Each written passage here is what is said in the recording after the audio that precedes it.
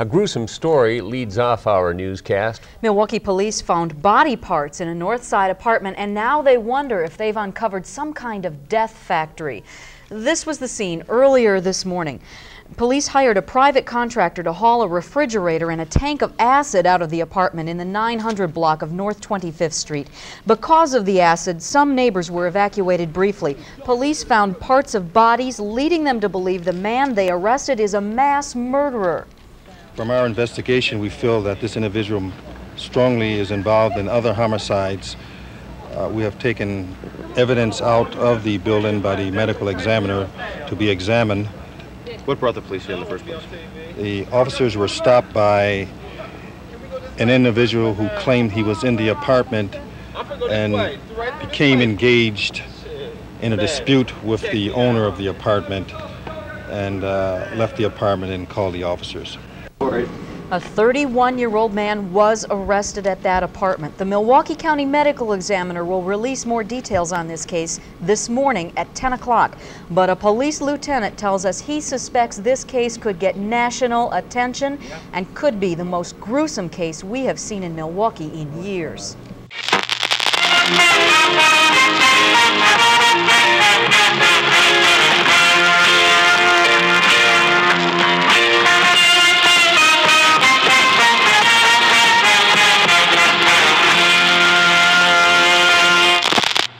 Jacob to America is presented by the good people at the Podbelly Network. My fellow Americans, we are fortunate to be alive. They need them to protect us from the number one killer in history, protect us from 20th Century University. A study on why killed 290 million people. It's called democide. Google it. It's called democide. Google it, folks. I'm kind of retarded. The world was coming to an end. Everybody wanted to know all the details about the flying discs that we had in our possession. There's an old saying in Tennessee, I know it's from Tennessee, it says, shame on you. You fool me, we can't get fooled again. You fool me, we can't get fooled again. Boom. All right, everybody. Welcome to episode 282 of the Art and Jacob Do America podcast. I'm your host, in the place to be, Mr. Jacob P. And sitting right across from me, in that blood red jersey, is the brown recluse, Mr. Art Trail. Art, say hello to the millions. Millions. Shout out to the Blackhawks. This one smells like Febreze, dude. I don't know.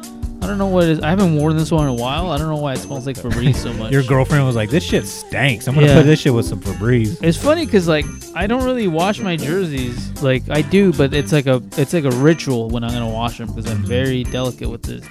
And this one was... What you put on Pure Moods or whatever? Like yeah, it's kind of like... Yeah, it's a ritual in itself. But anyways, guys, go to cavemancoffee. Wait, did I jump the gun? I feel like I missed a step there.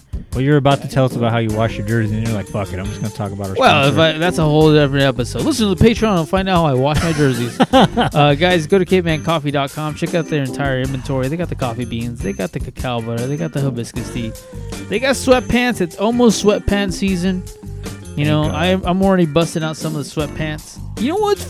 Hey, shout out to whoever invented baggy sweatpants. Dude, those are cozy. Mm-hmm. Go in it, like, just chilling there, like watching like a scary movie and like in your moccasins and some like kind of like loose fitting sweatpants. It's like, dude, it's like fucking slipping into a warm bath, dude. I love it. Drinking some caveman coffee with some cacao butter. Yeah, dude, just chilling there. Like, man, I this last Thursday, my game plan was to chill there, drink some coffee, have like a fucking waffle, watch that movie, Overlord. Have you ever seen Overlord? Well, you should watch it. But anyways, guys, go to cavemancoffee.com. Check out their entire inventory. They got everything you're going to want. If you like coffee, if you need some pick me up in the morning, they have the Nitro Cold Brew. If you don't like warm stuff, use promo code AMERICA to receive 15% off your total purchase price. Tell them Martin Jacob sent you. Tag yourself drinking the coffee, drinking the hibiscus tea, drinking the Nitro Cold Brew. Tag us, tag them. Yes. That's it. And speaking of sponsors, guys, if you like warm, comfy clothing to wrap around your rotund or svelte little body, Guys, I need you to head on over to superapparel.com, where the great and powerful Nicole Smith-Bosch has put together an illustrious line of merchandise for your consumption pleasure. So head on over there, buy all the things that look appeasing to your eye. But before you check out, guys, make sure you enter promo code Art and Jacob, and Nicole will give you 10% off your entire purchase. But guys, we're not here to talk about comfy pants or sipping on caveman coffee and the Sipping nice on gin and juice. Yeah, we're not talking about that, unfortunately. But we are laid back because it is officially the month of October. You know what that means, Art? Spooky season. It is spooky season. So if you've been a long-time listener, the last 5 years, we have been consistent in this. Every time the month of October rolls around, we make sure we give you some creepy topics. Yes, I know 2 weeks ago you heard about serial killer Jamie Asuna, and then 2 weeks before that we were talking about the haunted Dybbuk box. What can we say, guys? We're some dark individuals. Dude, we're gothic, dude. Yeah, I'm a light skin, but I'm still a dark, as Drake once said. Don't counsel me for that. But anyways, guys, to kick the month of October off, we're talking about one of the scariest individuals to ever walk God's green earth. Art, what are we here to talk about today? Ladies and gentlemen, we're here to talk about Jeffrey Lionel Dahmer. Did Lionel really his middle name? Yeah. Oh, damn. Lionel, the lion. Oh, shit. It really is his middle name. Did not see that coming. No, me either. I actually didn't realize. For some reason, I always thought he was going to be a lot taller. I think he's like 6 foot, like 1.5 or something, according to his mugshot. Taller than I am. Yeah, shit. but it's just like... Yeah, for some reason, every time I see him, I'm like, dude, that dude's gonna be like 6'7" or something. But he's not that. He's super tall. Porzingis. Not taller than me, but still like not super tall. Yeah, he's a Milwaukee average, I guess you could say. But we were talking on the Patreon, and if you're not a Patreon to the Art and Jacob Do America podcast, you should be. We were talking about the new Netflix series that kind of inspired us to do this topic, and I kind of mentioned that.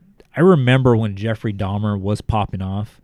My mom every night would watch this TV program called The Current Affair, and they would talk about everything that was going on, the trial, and just all the gory details about, like, you know, he dipped the bodies into acid to melt the skin off, and then he would eat the heart, lungs, and penis, and, like, he had severed hands and all that shit.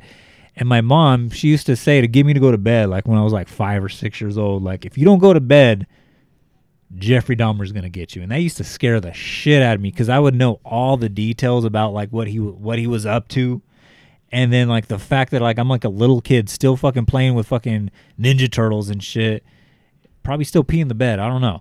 And fucking my mom was telling me this fucking cannibal rapist pedophile was gonna fucking come and turn me into a fucking sex zombie. Fucking terrified the shit out of me. Yeah, I did. Unfortunately, I don't have any experiences like that. But he is, I mean, like, I don't know. I mean, I'm trying to think of, like, the first time I've heard of Jeffrey Dahmer. Probably sometime in high school or something like that. Oh, really? Wow. Yeah, I didn't grow up with Jeffrey Dahmer, like, stories or anything like that. He wasn't on your Mount Rushmore? None of my Mount Rushmore. But I was, like, somewhere in high school the first time I might have heard about him before, but I just didn't really think about it or anything like that. Maybe I heard him on, like, some news article, but... Around high school, that's really when I started, you know, going through that angsty teenage phase or whatever, and then, like, finally, like, coming across Jeffrey Dahmer. I always thought he was just, like one of the, he's just one of those, like, lame serial killers. But in reality, like, that dude, not only is he probably, like, you know, top 5 most iconic serial killers of all time, but, like, there's just so much. Like, the Netflix documentary, and I'm sure you could make a Netflix documentary about most serial killers. Oh, yeah. But this one is just, like, just so many layers upon layers upon layers where it's just, like, even the, like, the amount of movies that have been made and shows and, like, the My Friend Dahmer story and all that stuff and, like, you know, they touch upon some of that in this one. I'm sure you saw the thing where, like, he was in the yearbook. He would sneak into, like, yearbook pictures, and he was kind of a goofball. And, like, yeah, like that's an element I'm glad they incorporated in there because it's, like people that I'm sure you went to high school with, like I'm sure you went to high school with like some murderers now, like that are in prison now. Yeah, East High. I'm 100% confident of that. Oh yeah, I'm sure. Like not everybody that I went to high school is like not in prison now or whatever. Or, like everyone's still alive. Yeah. Everyone's alive and doing well. Everyone's a lawyer now. Yeah, everyone's a good Christian. Yeah, and like I'm sure some of those motherfuckers are like been arrested for like some heinous shit, but like or not arrested but have done heinous shit. Yeah, that's a good point. But like Jeffrey Dahmer was, went so long, and I'm sure once you take a moment to like be like, oh yeah, he was a really weird guy. Like he didn't hide his weirdness that well. I don't think so. No. He is kind of like bland and forgettable, but that's kind of like the costume MO. That's the disguise. That's the thing that keeps you from looking twice at him because he's just so bland and forgettable looking. Yeah, because we were talking on the Patreon, like there's some serial killers like a Richard Ramirez, where it's like they present themselves as the devil or whatnot, Yeah. or John Wayne Gacy, where it's just like, yeah, like you're fat and sweaty and kind of creepy looking or whatever. Like, yeah, of course you fucking hid children like in the fucking concrete of your house and whatnot or whatever. But Jeffrey Dahmer, he just looked like that guy that worked at 7-Eleven or something. You know, like this guy looks like he works in the back room of Target. Yeah, and there was a guy that worked in the back room of Target that looked like this. There's a lot of weirdos, dude. Like this guy, he's not that far away from like if you told me if I told you, dude, did you see the news? Remember Damien, who we used to work with? Like 100% who I was thinking about. Like, did you know he like killed 7 people and like buried them? Like, dude, like, even when we went to his house that one time, I was like, dude, he's got a dead body in the bathtub. Oh no, dude, this guy is like I also think that there's a very thin line between like serial killer and like dude that like is into like weird shit. I think the line is actually like very thin in my opinion. And I think the line could be something as simple as like, oh, dude, this guy's parents were decent parents, and like, we don't know. Like Jeffrey Dahmer obviously like encountered a lot of strange things in his childhood, and which we'll probably get into. Not sure what format you want to follow, but well, for all the little Artreos out there, what is Jeffrey Dahmer? Just to kind of put all the gory, creepy stuff at the beginning, so people know what we're talking about. Like we're not talking about in 1952. Jeffrey Dahmer really liked Pogs. What is Jeffrey Dahmer? For all those layman's and lames who don't know what Jeffrey Dahmer is known for, go ahead and tell them right off the top what he's known for. He's known as the Milwaukee Cannibal. Obviously right off the bat, the guy partially ate a lot of his victims. What body parts he needed to get rid of, he would put them in a tub of acid to basically get rid of the body parts. And no, he didn't live in some big fucking wide open space. He lived in a small little 1-bedroom apartment in like Milwaukee in the hood. Yeah. And like a tub of acid with decomposing human flesh in it is going to smell pretty bad. So, the big MO here is like the dude had like a smelly, bloody room. Just spiraling out of control. But that's the big thing. It's like finding young men, basically capturing them, drugging them, turning them into like brain dead zombies, and practicing these like butchered lobotomies kind of to try to turn him into like his own, I don't want to say sex slaves, just like cuddle slaves. Like it was into like the mannequin aspect of it, of like, you're just here for me, you're just like my human puppet. That was ultimately like when you watch like the Stone Phillips interview on like YouTube, and I believe like abc.com has it up still, where like he said he didn't like murdering was just an ends to a mean, because his whole fetish, the way he sexually was aroused, was to basically be in full control of an incapacitated body, and like just drugging them wouldn't do it, just fucking knocking them unconscious or whatever like wouldn't do it. Like eventually it got to the point where it was just like he was sexually turned on by like the cutting of the filleting of the skin off the bone. Like he was telling one of the police officers when he gets arrested that while he was cutting like the arm meat off of like this amateur bodybuilder, like as he was doing that, like he was like jacking off because he was like getting so much like gratification from it, and he was like, dude, like I had never felt more euphoria than at that moment in time. He was just like that was the sexual gratification, and basically that was Jeffrey Dahmer's motivation and kind of obsession really that overtook him. It was all like a sexual urge from this like oppressed, like super conservative background that he grew up in. You know, one of the things, and they say this in the television show, the Monster, whatever it's called, the Jeffrey Dahmer Monster show on Netflix, where he's talking to a therapist, and the therapist says like a woman's vagina, like the moisture of a woman's vagina should be like arousing to a man, like it should like will make you want it more, kind of thing. And like how he was kind of like turned on by like the moisture of like these like organs and like the moisture of the blood and like all these things like that turned him on. And it almost seems like somewhere along the line like the wires got crossed, as opposed to like being like aroused by like, I don't want to say a woman's vagina. I mean, it could have been in like a man's penis or butt or whatever, like arouses you. He was a gay man too. Yeah, like whatever arouses you, but like like the wetness of sex. Yeah, the wetness of sex, the moisture of sex, saliva, whatever it may be, like the exchanging of saliva, like somewhere along the lines, like those wires got crossed, and it was like seeing someone's like fucking liver coming out of their body or something like that, like cooking their heart, cooking their liver.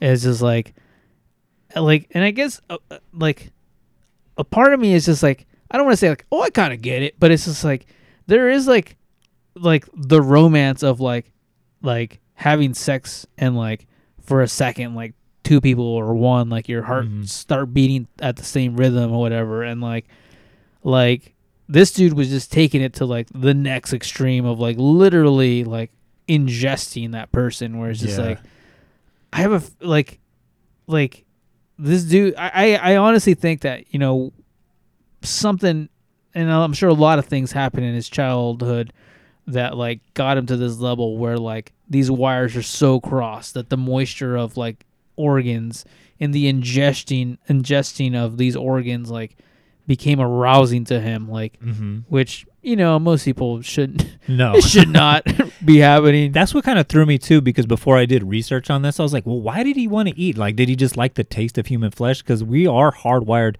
to be repulsed by the taste of human flesh or whatever. It does not taste like chicken, apparently, right? And I remember a couple years ago when Eric was still part of the podcast, we did kind of like a Halloween-themed episode where I talked about real-life vampires, where human blood, like humans can live off like goat blood, cow blood, all sorts of chicken blood, like all sorts of different like animal blood. But if you start ingesting human blood, your body automatically goes into a dying mode, right? Like you're better off just living off your own like visceral fat, you know, like if you're in a hunger state or whatever, because like your body starts to be like, nope, I don't want this. This, like, you're hardwired not to eat each other and whatnot, right? And I was like, why did he want to eat someone? And then when he started talking about like, I didn't want them to leave me. And I thought that, you know, drinking their blood or eating their heart or eating their penises or whatever, right? Like that was a way for them to be one with me, that they could never leave. Like that's something that will never leave me. Like as much as like I didn't like the taste, it was something that I dealt with because it made me feel whole. Yeah.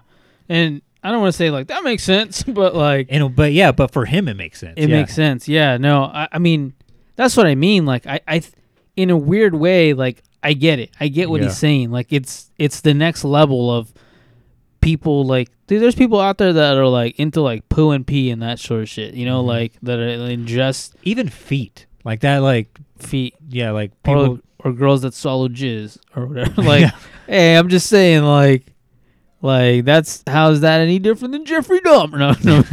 Like those are thousands of people in there. Yeah, I was like, dude, that's a whole fucking daycare in there, dude. like you just swallowed a daycare. But like there is like, that's obviously like next level shit. Like there's a movie called Feed. I think it's called Feed, where like the movie, starts off pretty gruesome. The movie starts off with some dude like cutting off his junk and like some other dude's like eating it, and he's like, that's what turns them on. He's like, this is my body, it's my choice. I can cut it off if I want to. Even that Rammstein song Mein Teil, where it's about some guy like he hires someone out of like a German newspaper to eat his own penis, and like he got off on that. Like it's like the craziest shit ever. Yeah, but for some reason that sexually gratified him. Yeah, I mean, and I don't want to say like that's not weird, but at least it's like consensual. Yeah. This is like not consensual. No, like this is like fucking like, you know, it's murder. So like murder, rape, pedophilia. Yeah, I mean, this guy checks all the boxes of like all the bad things in life. Yeah, right? all the bad things, dude. And I was saying like you look at like a Richard Ramirez or whatever. He very much looks like he's possessed by Satan or whatever, like in the cartoony way. Like a Motley Crue kind of way, like a Shout at the Devil kind of way. But you look at Jeffrey Dahmer, he's very much the devil that the Bible describes, like the most beautiful angel. Like when they arrested him, like he looked like he could be Brad Pitt's cousin or something, like that chiseled jawline or whatever and whatnot. I mean, later on in jail, he looks like a fat nerd or whatever, but like he looks like what Lucifer is described as, like in the Bible, like the most beautiful angel. And that, to me, like, that even adds to the scariness of it. He's no John Hamm. Don't make it sound like he's John Hamm. Nobody's John Hamm. I get what you're saying. Like he had no problem picking up men though. I think that Richard Ramirez is a good contrast to this because Richard Ramirez killed like it almost felt like he was just fucked up in the head. Like Richard Ramirez clearly had, and I just thinking back to Richard Ramirez, didn't he like take like some hard hits to the head and all this shit? Like Richard Ramirez was just like fucked up in the sense that like he just wanted to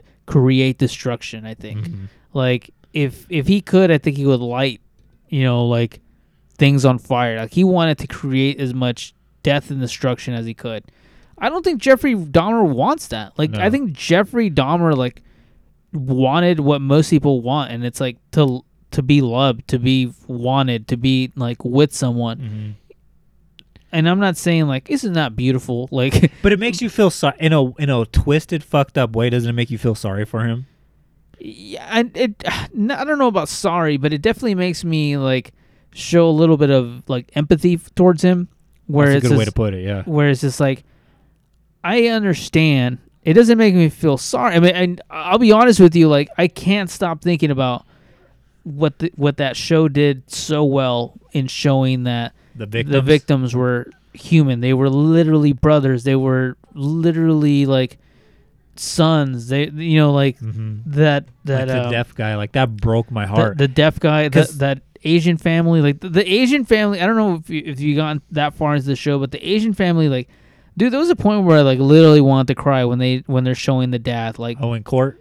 There's a point where like the family is like starts getting harassed by like the racist aspect of like get back on the boat and get out of this country kind of thing. It's just like not that like, you know, obviously racism still exists or whatever, but like, dude, these people just lost a son. Like this dude, like it, and then the dad says like this like thing where it's like, you know, I came here for the American dream, and like you destroyed the American dream, and I was like, that's exactly like exactly what he did. Like he literally destroyed like people's dreams. Like anytime somebody has a child, you envision all the positive things that can come of this. Like they're gonna grow up, they're gonna go to school, they're gonna marry, they're gonna have kids, and then I'll grow older and I'll hold their child or whatever. You know, maybe they'll die like the old couple in The Notebook. A beautiful it's just, death. And it's just like that's gone. Like you killed that. You killed the dream and the potential of these people. Do you know who sums it up even the best? Is when he goes to trial and the victims' families, like they have their turn in court to like talk to Jeffrey or give their statements and whatever. And that lady, like, she just goes off on Jeffrey. Oh, yeah. My mother's already been through enough, and like you stole her son, Jeffrey. And she goes, I hate you. I don't even understand what she says after a while, but she just totally. I think she's just saying like, I hate you, Jeffrey. Yeah, and she's like almost lunges at him. Yeah, and like all the bailiffs in the world have to hold her back and shit. Yeah. And I was like, damn, like I get that feeling, you know, because as much as I feel bad for Jeffrey Dahmer, Like, this ain't like go to fucking Hot Topic and go buy a Jeffrey Dahmer shirt, cool kind of thing. Like, this is I like, don't feel bad for Jeffrey Dahmer. it's like those families. It's just like, damn, like 17 people, right, were murdered by him, if not more, right? These are the ones he just admitted to or whatever. And it's just like, damn, there are 17 stories exactly like that. And it's just like, that's what's heartbreaking about it. And I mean, we'll get into all the who, what, when, and where and whatnot in a little bit, but like, at the beginning of this, we're not here to try to fucking glamorize Jeffrey Dahmer or anything like that. But I do think it's important to show like both sides of the coin, like all the fucked upness that exists in the world with people. But then the other side of it where it's just like, hey, don't make him into your anti-hero that you go buy his fucking shirt at Hot Topic with. Yeah, no, I mean, he's a guy. I talked about this in the Patreon, how like I do fanboy over like killers like the Zodiac, where I'm just like, so cool, so mysterious, all this aspect of it, like, you know, just killing at random. I'm not saying killing's cool or anything like that, but there is that, like, the Riddler, you know, there's a reason why the Riddler is based off of the Zodiac or whatever, the new Riddler, not the Jim Carrey Riddler.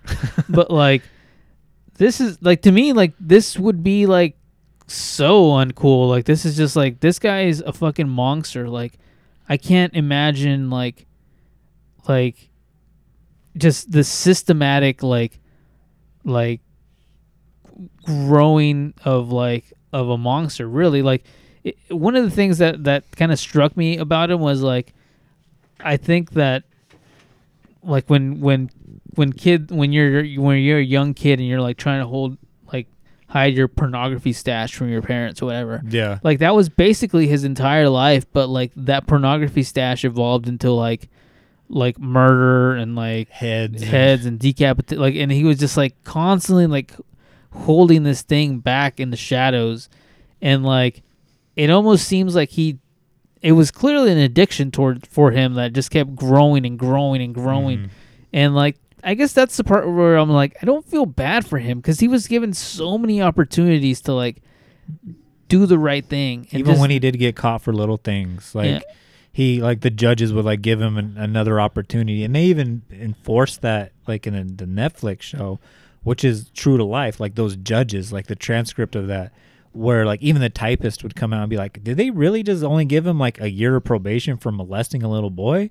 And he goes, you remind me of my nephew who had one accident, and you know, I don't want this to define the rest of his life. And it's just like, damn, like, you could have stopped it all right here if you would have given proper justice. But nope, it's like, you know, like, it's just the system kept failing the rest of society. Yeah. It was. Yeah, it's a bummer, and like, I feel like he was given so many opportunities. I'm not saying he was given the proper like mental care that he should have. Like, maybe we still probably wouldn't offer him the proper care even if he lived in today's America. Like, no, like, mental health is still, we've covered mental health as a topic. We've done, you know, that plenty of times, but like, addiction, like, we have a fucking thing on the ballot this time where it's like, let's make gambling even easier. Or it's just like, dude, it's like, addiction is a very real thing. Like, I'm completely against that thing where it's like, I'm not trying to make gambling, like, that shit's gonna make California like a way worse place. But anyways, that's a whole different story. Yeah, so Jeffrey Dahmer, baby, born May 21st, 1960. So he would have been 62 years old, eligible for early retirement if he was alive today, but unfortunately he is not. Born in Milwaukee, Wisconsin, to Joyce and Lionel Dahmer. Joyce, I guess, was like a typist, and Lionel, for a long time, like, he was like a chemistry student, and eventually he gets like his MBA and, you know, in chemistry and whatnot, which will come into play over all his life. But Joyce, his mom, suffered from a lot of mental anguish. I guess later on, like, it comes out like she suffered from severe postpartum depression. Yeah, which is a very real thing. Yeah, which, I mean, they were just finding out about like during like the 80s, I guess, or whatnot, or she got diagnosed during the 80s and whatnot. But she didn't just have that. Like, she also had, you know, hypochondria, where like she would imagine diseases that she had, and she also had, like, I don't know what the proper scientific thing, but she also was like a very much an attention seeker, where like if her children started to get more attention than her, like, she would, you know, make a dramatic scene and whatnot. So early on childhood for Jeffrey was kind of weird because his mom was, either bedridden with an imaginary disease or legitimately depressed with postpartum depression. So she was on all sorts of like medications constantly that she probably didn't need to be on. Even when she was pregnant with him, this shocked me. Yeah, I'm like that. I'm sure that didn't help. Yeah, my girlfriend won't even eat fucking shrimp when she was pregnant with our child. Like she was just like, nope, no mercury is gonna touch these walls, this uterine wall and whatnot. Yeah. But like she was on all sorts of like fucking opioids and fucking just horrible shit, that she shouldn't have been on. And the father kind of thinks, well, that might have messed with his brain chemistry. But Dad wasn't no fucking silver knight either. Like he was, and I mentioned the Stone Phillips interview with ABC. Dad, went through his whole biography. He even had like bouts of this as well, where like he would have fantasies of murdering people, which you'll see like in the TV show and all sorts of different publications about Jeffrey Dahmer. Him and his dad, like I want to say they had a close relationship, but they kind of had an understanding. And when I saw that, like when he admitted that to like Stone Phillips, he was just like, yeah, like I kind of get that, in a way. I'm really disappointed, but I might have passed that on to him because I had feelings that I didn't act out on as well. So it's kind of like we talk about like nature and nurture. It might have been a little bit of both in that instance.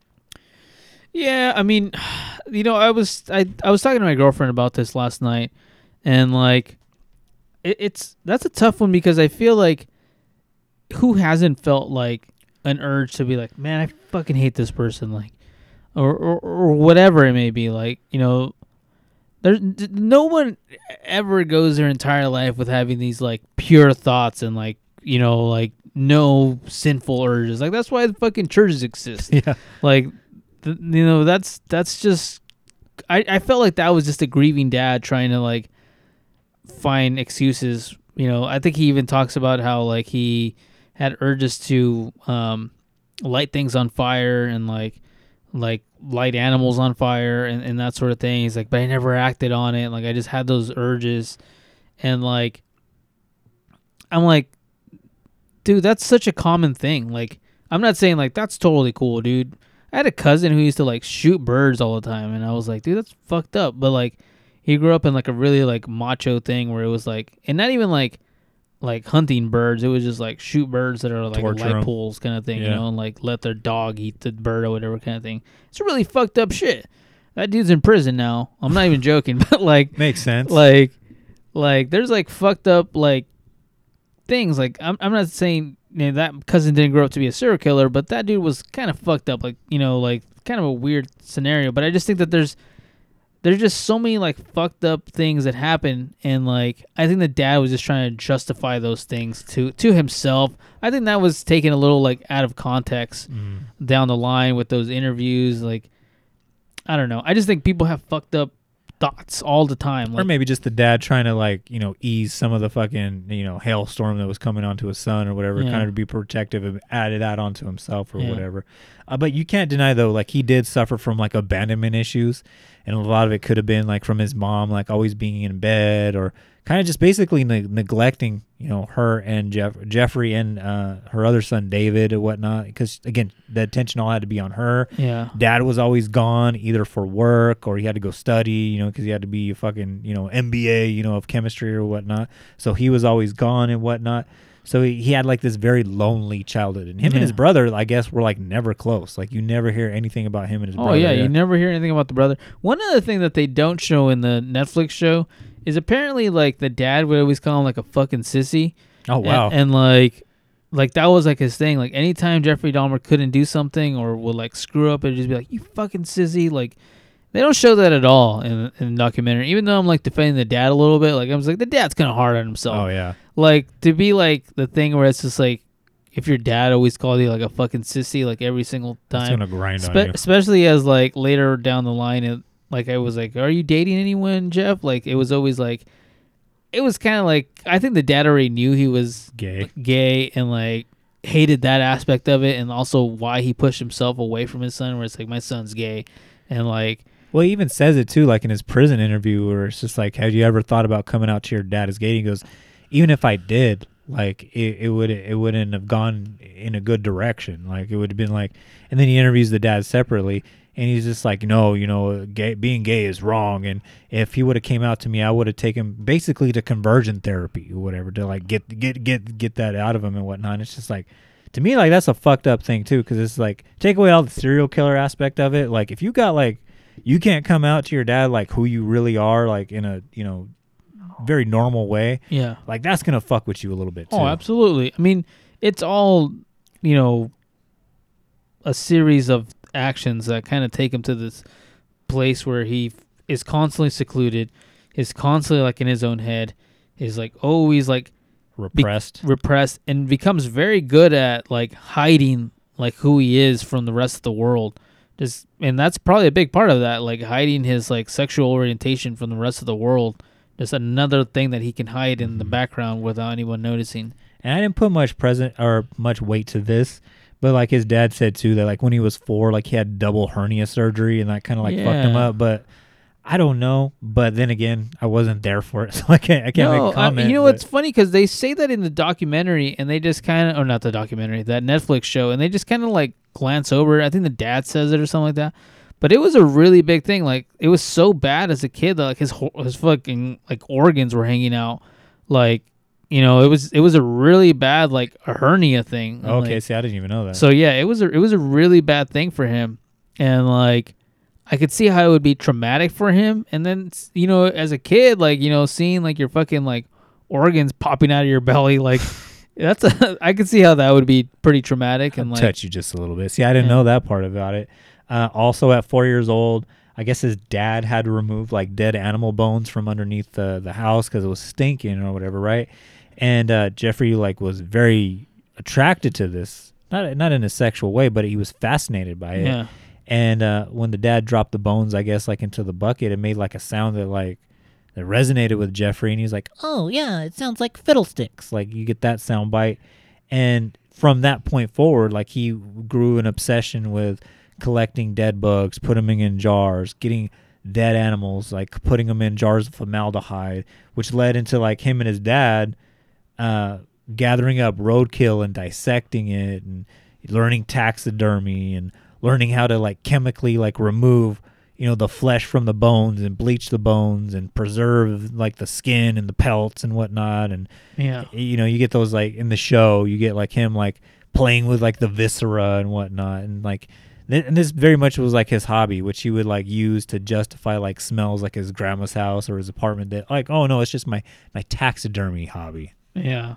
Oh man, I don't know how people put up with the smell so much, especially down the line when he would start be like, oh, it's like lasagna that I made, I used the wrong recipe or whatever. But yeah, no, he starts going down that path. I think in his high school years, this is the story that a lot of people, every documentary, everybody brings up the guinea pig story about how he was very much into like dissecting the guinea pigs in science class. And that is a true story, that he does ask for for an extra guinea pig to take home to dissect.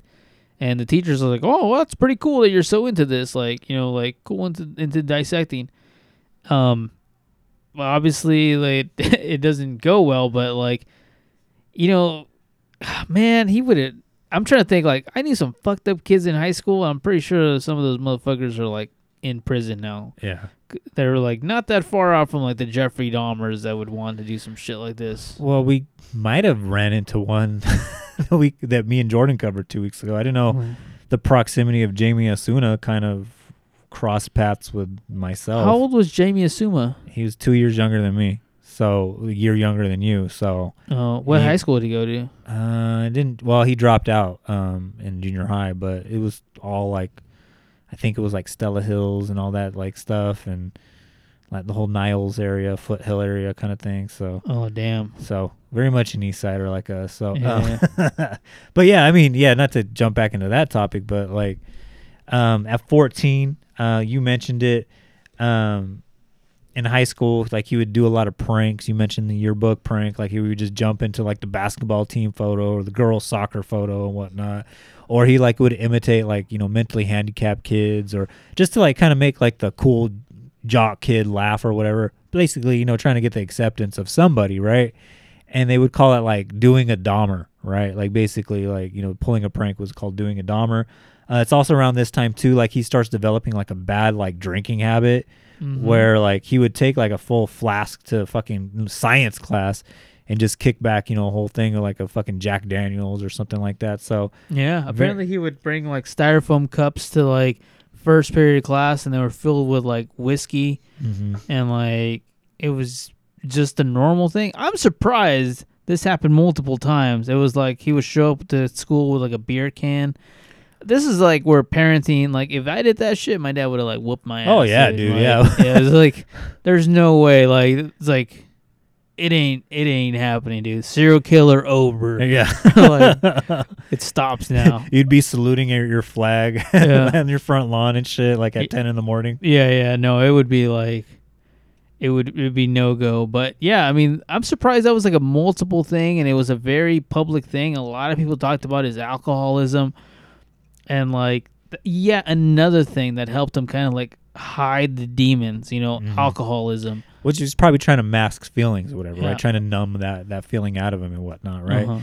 It's also around this time period he starts to discover that he loves, he starts to discover like his sexual orientation, and the kink that he has is like he loves bare-chested athletic men or whatever, right? And so it's also around this time where he has like this fantasy where he keeps seeing like this shirtless jogger, walking or jogging past him a few times, where he has like this fantasy of like knocking him out with a baseball bat and fucking, having his way with him. And I guess like he actually like attempts to do this, but then kind of like chickens out.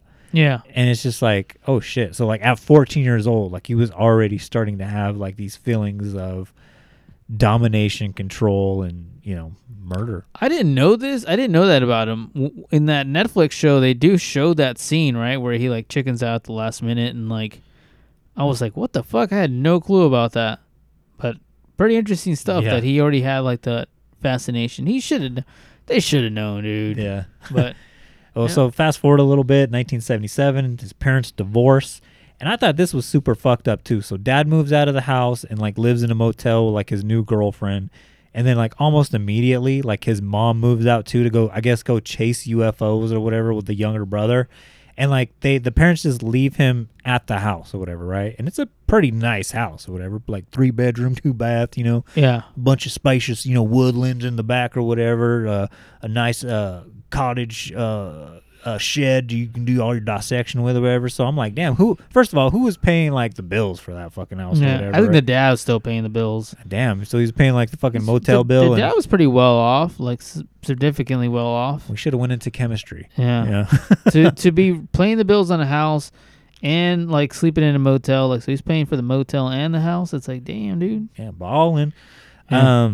So he's living at this house pretty much from age 17 till 19. So about 2 years just by himself or whatever, right? And this is like where things start to like go like downhill. He starts drinking more.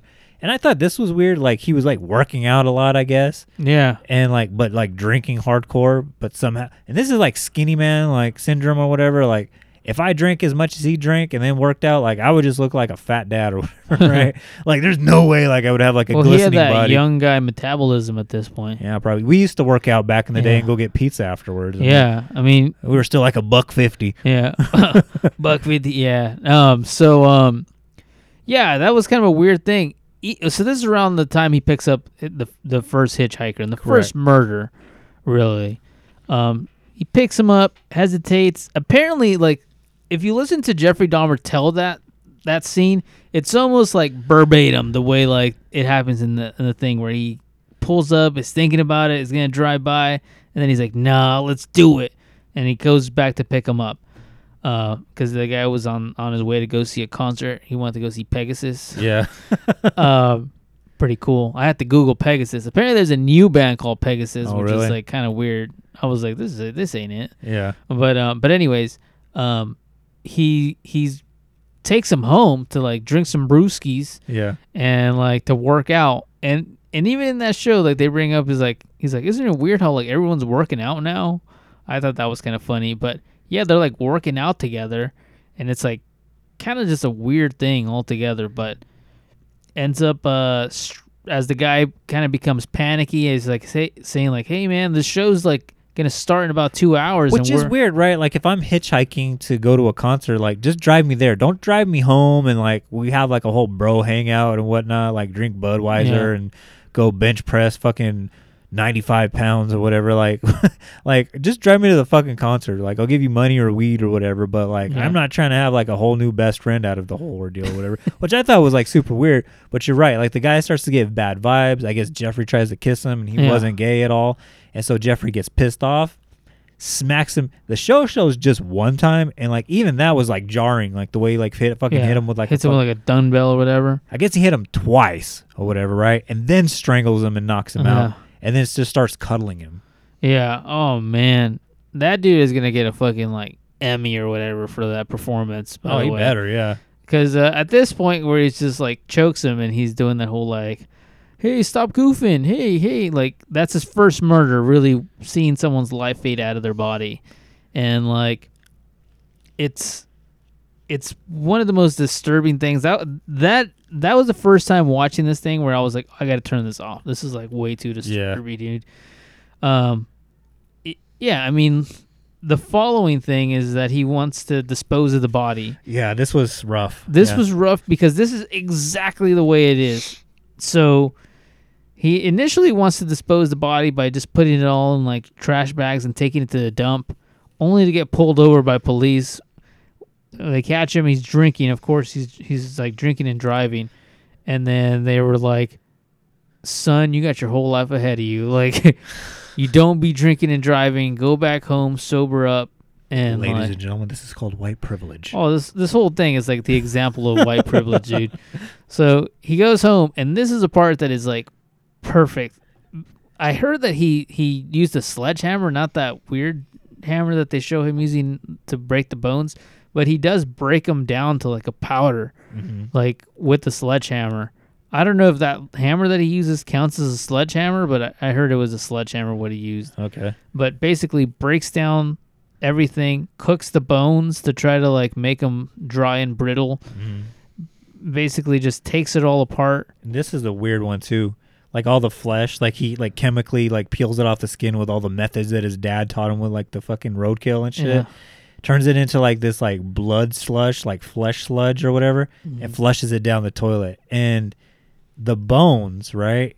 He starts just doing a dance and scattering them all over the fucking woodlands behind his house and shit. And I was just like, that is fucking, if that was like my fucking cousin or brother or uncle or something, like that's like a hatred like I would never fucking forget. Like, cause it's like you don't have a fucking proper, like you flush somebody's loved one down the toilet and then scattered them around. And then you hear Jeffrey talk about it and he goes, I did it because I want him to always be around with me. And it's just like, fucking hell, man. Like, that is just fucking sick. Yeah, no. He's a sick dude, man. Yeah. But, yeah, I don't know. I think the show did a good job of depicting that because I was like, that's pretty accurate. Except for the hammer thing. It's supposed to be a sledgehammer. Okay. We'll get Triple H to correct this. Sorry, guys. So this all happens. And about 6 weeks later after this, old Lionel, the dad, comes home with his new girlfriend / fiance / new stepmom, Sherry. And he's like, damn, fool, this house looks like shit. What the fuck? Where's your mom at? Mom left. Like, how long ago did mom leave? Like, fucking 3 months ago. She hasn't been back. So it's just been me here fucking living off Budweiser and fucking protein candy bars or whatever the fuck he's fucking eating or whatever, right? And so the dad's just like, you know what? Like, we got to get you cleaned up. You know what we're going to do? We're going to send you to Ohio State University, the Ohio State University. And so he gets him enrolled into Ohio State, and he's just like, you know what? I'm sorry, like, you know, your mom took off on you, and I kind of abandoned you, whatever, but we're going to get you on a good path or whatever, right? The American dream. Go to college, you're going to get a good job, get a hot wife, and bang out 2 kids or whatever, right? Goes to fucking the Ohio State and fucking manages to squeak out a 0.45 GPA. And I kept seeing conflicting information. He either got expelled or dropped out of college. So I don't know what's true because the Netflix show kind of like embellishes some things. But I saw conflicting things with it. I don't know if he got expelled or dropped out. But either way, he spent his whole college time and all the college money that he got just fucking drinking his life away. Yep. That That's another thing. Like, you know, that's one of the few times that Jeffrey Dahmer's life is very unexplored. Is this college time? But yeah, not a lot of information there besides him flunking out and just being in his dorm room drinking. And the weird thing is, didn't he have like dorm people that lived with him? Roommates, yeah. Whatever they're called. Probably. I think he did, but there was just like no information about it. I don't know if they were like fucking jocks and like would have whooped his ass if like, hey man, you get your hand off my pee-pee. Yeah, it's just like I don't know what was going on there, but yeah, there's just not a lot of information in that time period besides him being like a drunk and failing classes. Yeah. But basically, at that point, the dad is pretty fucking fed up with him and is just like, well, there's really only one more thing we can do, and that's shipping you off to the military. Mm-hmm. And for a second there, I thought they had it. Like, they were like, military? That sounds about right. Yeah. So, goes to the military. Looks like everything's going well. He goes through basic training. Looks like everything's working okay. But while he's in military, continues to drink. Looks like he tries to get drug some of his military folks as well. Like, yeah, there's military some stuff coming out even recently about how like there's people coming out that said like he raped them and whatnot. Like some dude like jumped out of a like 3-story building because he was getting ready to drug him and rape him and shit. So you start to see the inklings of this. When he goes to the military, I guess he gets, I don't know what the proper terminology is. Like he gets drafted, I guess you could say, into being a combat medic. And he learns about fucking sedatives and sleep aids and all sorts of stuff. So add into the fact that he like knows how to fucking dissolve a body, you know, from chemist dad. The military's teaching him how to fucking, sedate somebody. Yeah, absolutely. Like they're just training this killer to become a better killer, basically. Yeah, it's pretty serious shit. But eventually the drinking really catches up to him, and also drugging his like fellow military men or whatever they're called, army men. I don't know what the correct term is. Yeah, grunts. The grunts. I guess drugging them and like basically getting caught and just blaming it on alcoholism. And just basically is honorably discharged, which sounds like he just like hurt himself, like sprained an ankle, and they're like, okay, you can't do it no more. I don't know if they should still give him the honorably discharged thing, whatever. You would think that getting drunk would be like a dishonorable discharge. You would think, right? But anyways, he's honorably discharged, goes home. The dad's fucking pissed. He's like, you're not living with me anymore. Get the fuck out of here. You're going to live with your grandma now. Which was the worst. Like, I when this happens even in the show, I'm just like, this makes no fucking sense. Why would you take this like out of control guy and send him with like some sweet old lady that's just gonna let her walk all over, or let him walk all over her? Yeah, walk all over her. Because she loved him. You know, Oh, she was the only person, like, you read shit about it, like, you know, the grandma was like the only person that was like there for him and showed him any kind of like proper affection and whatnot. But again, like Art said, it was like the worst thing to do. So he gets sent to grandma's house, which is in West Allis, Wisconsin. So I Google mapped it, like how far away it was from Milwaukee. I guess it was like a good like just 5 miles away. So it was like from here to like fucking Trucks and Extension or something like that. Yeah, like past downtown. They're just at a different target. Yeah. And so initially they had a good vibe going on. He would actually accompany her to church. I know the series says like he didn't want to go to church, but he'd actually go to church with his grandma. He did things around the house. Like he was a good grandson or whatever, right? And he even got like a job as a phlebotomist, which makes sense for Jeffrey Dahmer, right? Like you're going to be drawing blood on people. And this thing, I know it made you sick and it made my fucking stomach curdle, and it was true. Where like he actually stole like some bags of blood and started drinking them, and I was like, "Oh God, that's fucking disgusting." Yeah, I actually thought that looked pretty cool. Really? Yeah, I was like, dude, the visual effects that they use on that one is just like, that better be fucking strawberry fucking I was chocolate. like, that better like taste like fucking Hawaiian Punch, dude. Because like the way he ingested that shit, where it just like, like it's like, oh man, the visual elements of that I was like, that's beautiful looking, like the way they capture the lighting and all that. I was like, very beautiful, very poetic. It almost makes you forget that he's drinking blood. Like, don't think about it. Don't think about it. Don't think about it. Oh, dude, have you ever had I think it's called tiger's blood, that like it's like it's just like an icy, and they just Oh, put like the yeah. red stuff on there, and they call it tiger's blood. I was like, I bet that was just tiger's blood, dude. The syrup. Yeah, the syrup, that red syrup. I was like, that's probably why he looks so happy. We'll go to Snow Shack now. Yeah, but basically, yeah, he does that, and obviously will down the line get fired. The funny thing about him getting fired is that I don't think they fire him for the blood. No. I think they just fire him for being like incompetent. Yeah. Like it's just like, oh, dude, they never caught on to the whole blood thing. He just had to admit that down the line during like the multiple interviews that he did, where he's like, yeah, I sold a bunch of blood. What? Yeah, it's just like, oh, damn, what the hell? Also around this time period, because this is like a lot of like, this is just him going down, like, or he's already like a bad dude, murderer, like rapist type of guy. But at this point, he's just going down like this darker and darker path where, you know, eventually he starts creating this like satanic altar in his grandma's house. He goes to a funeral where he's just like picturing himself like getting into the casket, like a funeral of someone he didn't even know, but he just wanted to get in the casket with that person. Eventually he starts digging up, once everyone leaves, he starts digging it up, but is like gets tired and he's like, never mind. Yeah. And like luckily for them, It was March. He said it like in his Oshkosh, like fucking, like I saw the real interview with him too. He goes, it was March and the ground was just too hard and it would take it too long. And I was just like, oh God, this is so weird. He sounds Scottish. He's like, that's another thing. The dude that plays him does a really good job of capturing that like old Oshkosh. Everything was like, I just couldn't, like, I don't know. Everything was just like this bland, like monotone, like, yeah, I just had a drinking problem. Like everything was just like, ugh, like no big deal. Yeah, so I wanted to get into the casket with him, but the ground was too hard. Kind of reminds me of Napoleon Dynamite. Yeah, kind of. Yeah, there's a lot of like that Napoleon Dynamite crossover vibe to him. But yeah, he's slowly going down this downward spiral. Gets arrested for indecent exposure. He has a second job at this point as a butcher. Of course, he would be a butcher. He goes to the Kern County Fair. He's checking out the Home Depot exhibit with my boy Ben.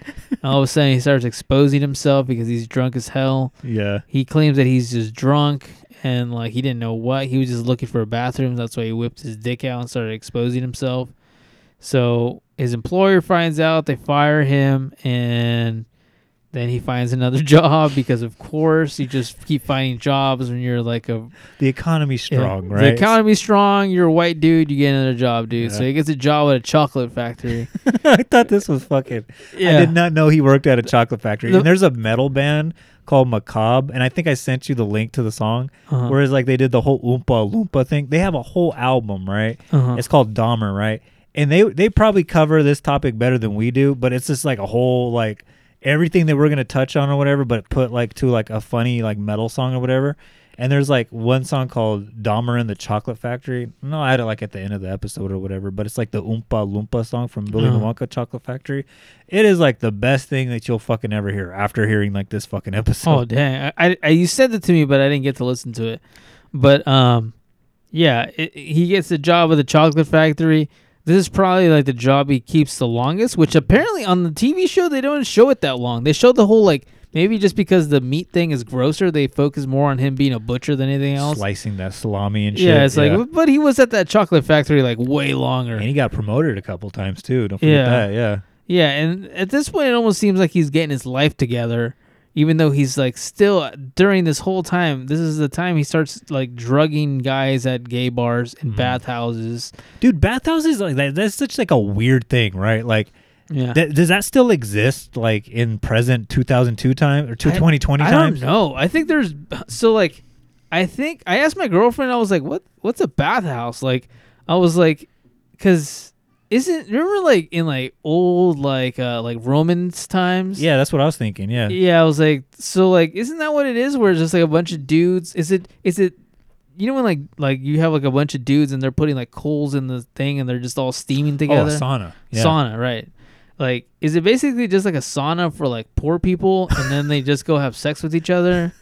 Like, I don't know. It was like a weird thing. It was Yeah. like some Game of Thrones. Like I know we don't have them in Baker, and if we do have Yeah. them in Bakersfield, I don't know about it because, and even if they did have it, like I'm sure Google they would be. I'm sure it wouldn't be like an Oildale or something. So Yeah. my fucking ass isn't gonna put my cheeks in that yeah, position. dude, So like bathhouses. yeah, Yeah, I don't know. dude, I ain't sharing my share of water with you, boy. Dude, what are you doing in this bathhouse, dude? Dude, me and my buddy Ben, dude, we went to a bathhouse yesterday, dude. Dude, me and Ben are gonna go to a bathhouse. You want to meet up, dude? It's not gay, dude. It's just like fun, dude. Just bring your own towel. We just play with each other, dude. We just goof around, close our eyes, and explore. Yeah, we just whatever you want to touch. It's game, dude. It's fair, dude. There's It's a no judgment zone. Yeah, once the door closes, dude, I just close my eyes and pretend.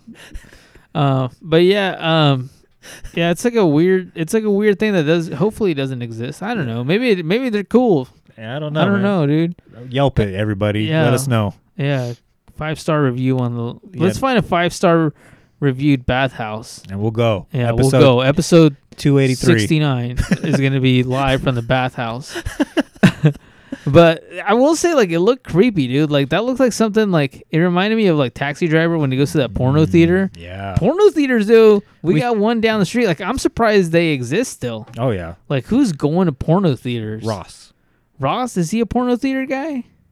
He seems like he's been to a porno theater. Yeah, he Pee Wee Herman that shit, yeah.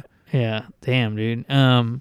Yeah, I don't know, dude. Porno theaters, it's like, you don't have internet? Like, what's going on, dude? Like, you got bigger problems if you're at the porno theater, dude. Like, I'm serious. Like, dude, like, porn is, like, hard to, like, I can't even fucking turn my phone on without, like, seeing porn pop up. Have you seen Twitter lately? It's like shit. Twitter, yeah, dude, everything. Even Instagram is, like, kind of like, dang, dude, they let this shit on here? Like, this shit's borderline, like, not PG-13. Yeah, I don't need an OnlyFans account to fucking watch your butthole. Yeah. But anyways, yes, he starts drugging men constantly at a bathhouse just to have his way with them or whatever, right? He doesn't murder anyone at the bathhouse that we know of, but we do know that he drugged 12 men, and he gets himself like blacklisted from like every bathhouse, like in Wisconsin and whatnot. And I thought it was not funny, but I thought it was like so weird, like when the guy like in the show is like, and I call fucking Tim's bathhouse down the street. Don't think you're gonna go get a membership down there because you're blacklisted, boy. And it's just like, like damn, there's like not you fucking being the fucking monopoly on fucking bathhouses and shit, right? But yeah, he gets listed from that, so he has to up his game a little bit. Takes his promotion and starts taking men to classy hotel rooms. Yeah, no, he. So I thought this was kind of like a funny thing because obviously he meets that one guy at a bar, tells him like let's go hook up. Steve Toomey. Yeah, tells him like let's go hook up, and the dude's like let's just go to a bathhouse, and he's like no, those are gross. Like I got like a foot infection or something. Like I got like athlete's foot or something from that. So he takes it to this like super high end hotel, and like is just like. This is like the downward spiral. Like I cannot believe like and I'm saying this after like he's already murdered and raped and stuff like that, but like the next level. This is like next level where like I don't want to say perfects his like drugging of someone and like making them go unconscious and like murdering them, but that's basically where he does it. But he does it in such a public place. And the fact that he gets away with it is the really alarming thing. He's lucky like surveillance footage didn't exist back then. Right. Because basically 2 men walk in, only 1 man walks out, and he walks out with a big old thing of luggage. Yeah. And he didn't have before. Yeah, it's like he stuffs him in the luggage and like gets out of there. What I thought was weird too is like you mentioned like he drugs him and whatnot, and I guess like he accidentally drugs himself a little bit too. So he doesn't remember murdering Steve Toomey. He says he just wakes up and he notices like he just has bruises all over like his arms and his elbows and his wrists and whatnot. He's like, "Oh, what the fuck is going on here?" And he looks over, and the show does an okay job of like what the real Jeffrey Dahmer explained of like the chest being caved in, but like apparently like it was like caved in like almost like he was trying to like grab his heart through his chest like Kano from Mortal Kombat and shit. And like it was like almost like the cavity was like almost penetrated, and I guess there was like blood coming out of his mouth. And I thought this was weird too. Like he gets a fucking suitcase to like hide the body or whatever, right? And finds, and I can't think of I have a big ass suitcase that we took when we went to Hawaii or whatever, right? And I couldn't imagine my 5'8" ass like fitting in there or whatever. Like this guy must have been like really svelte or like 5'6" yeah, or these something. guys were like swimmers' bodies, dude. I guess so. Like folded him like a fucking origami or whatever, and like stuffs him in like a suitcase and like walks his ass out of the fucking hotel, takes it to grandma's house, right? Leaves his fucking body in the basement for 1 week. Now, mind you, grandma's probably like 78 years old or whatever. She's not walking down to the basement or whatever, right? She might slip, fall, crack her cranium or whatever, right? So she doesn't go down there. The body stays down there for 1 week. He starts doing the same thing like he did with the hitchhiker, Stephen Hicks. Cuts all the flesh off the bones, dissolves it, flushes it, pulverizes all the bones to dust and whatnot, but keeps the severed head and mummifies it in Soilex and bleach, and he keeps the skull and I guess his penis too, and he uses this like for fuel to jack off to.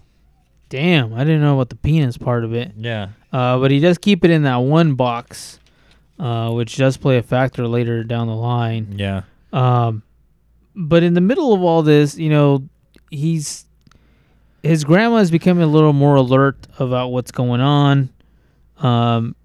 But he's like saying like, fuck off, grandma, like don't worry about this. As his like satanic altar's getting bigger and bigger.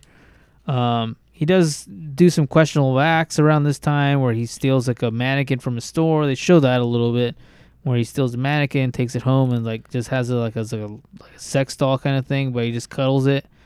But then the big thing is that he brings a guy home from a bar one night, and at this the show kind of takes some liberties with this, because the story is that the guy his car was dead.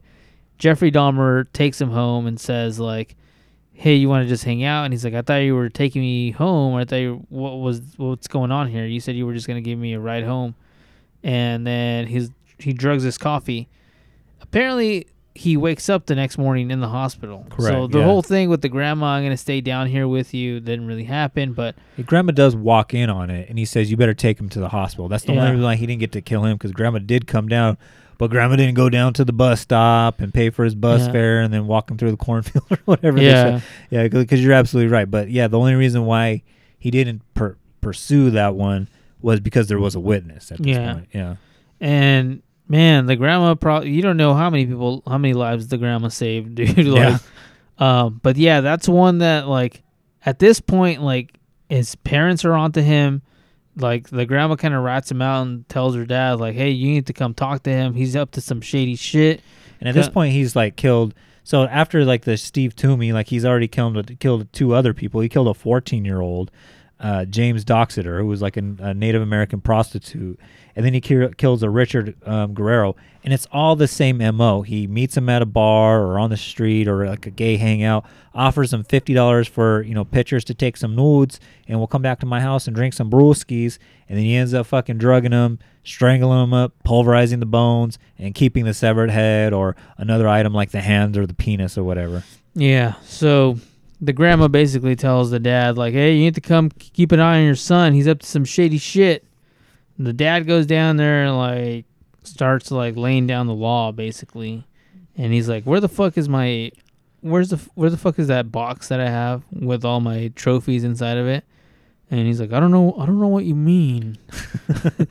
And then the show does it a little bit differently, but apparently, like, he had the head in the basement, and basically it's like the last minute, like Jeffrey like is able to take the head out and like put pornography in it and be like, yeah, it's just pornography.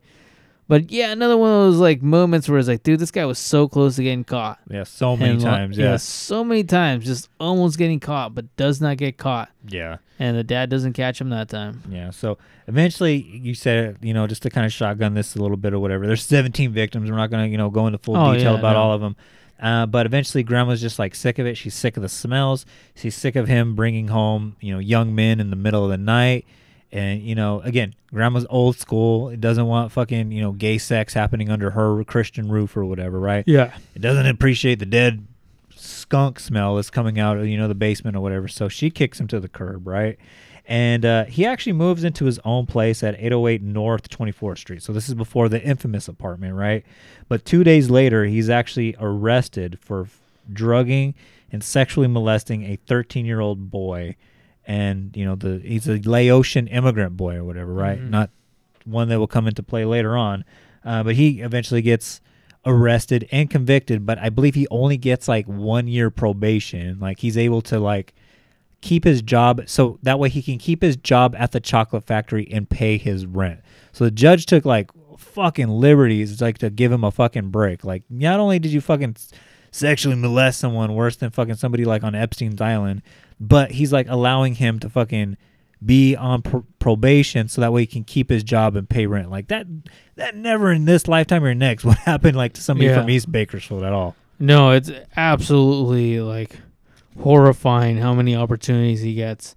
But this is a big one because the family can't believe that that's happening. Like, nobody can believe that that's happening after he just molested this kid. Yeah. And like, I don't know. It did make me think, like, dude, we are like way too lenient on like sexual offenders. Like, even to this day, I think that we're way too lenient. Like I'm not saying that they should not be given a life to like rehabilitate or whatever, but I'm just saying like I don't know. There should be like more. Well, it's the reason why in prison, like, those are the most targeted people, is because even prisoners know that they're not getting the proper justice because fucking those are the first ones to get beat the shit beaten out of them. Yeah. I don't know. I mean, I'm not an expert, but I just think that there should be like more, like, you should still have to attend like classes like for the rest of your life or something. Like, like, I don't know. I have no idea. I haven't looked into it, but I was like, we haven't come a long way since then. But no.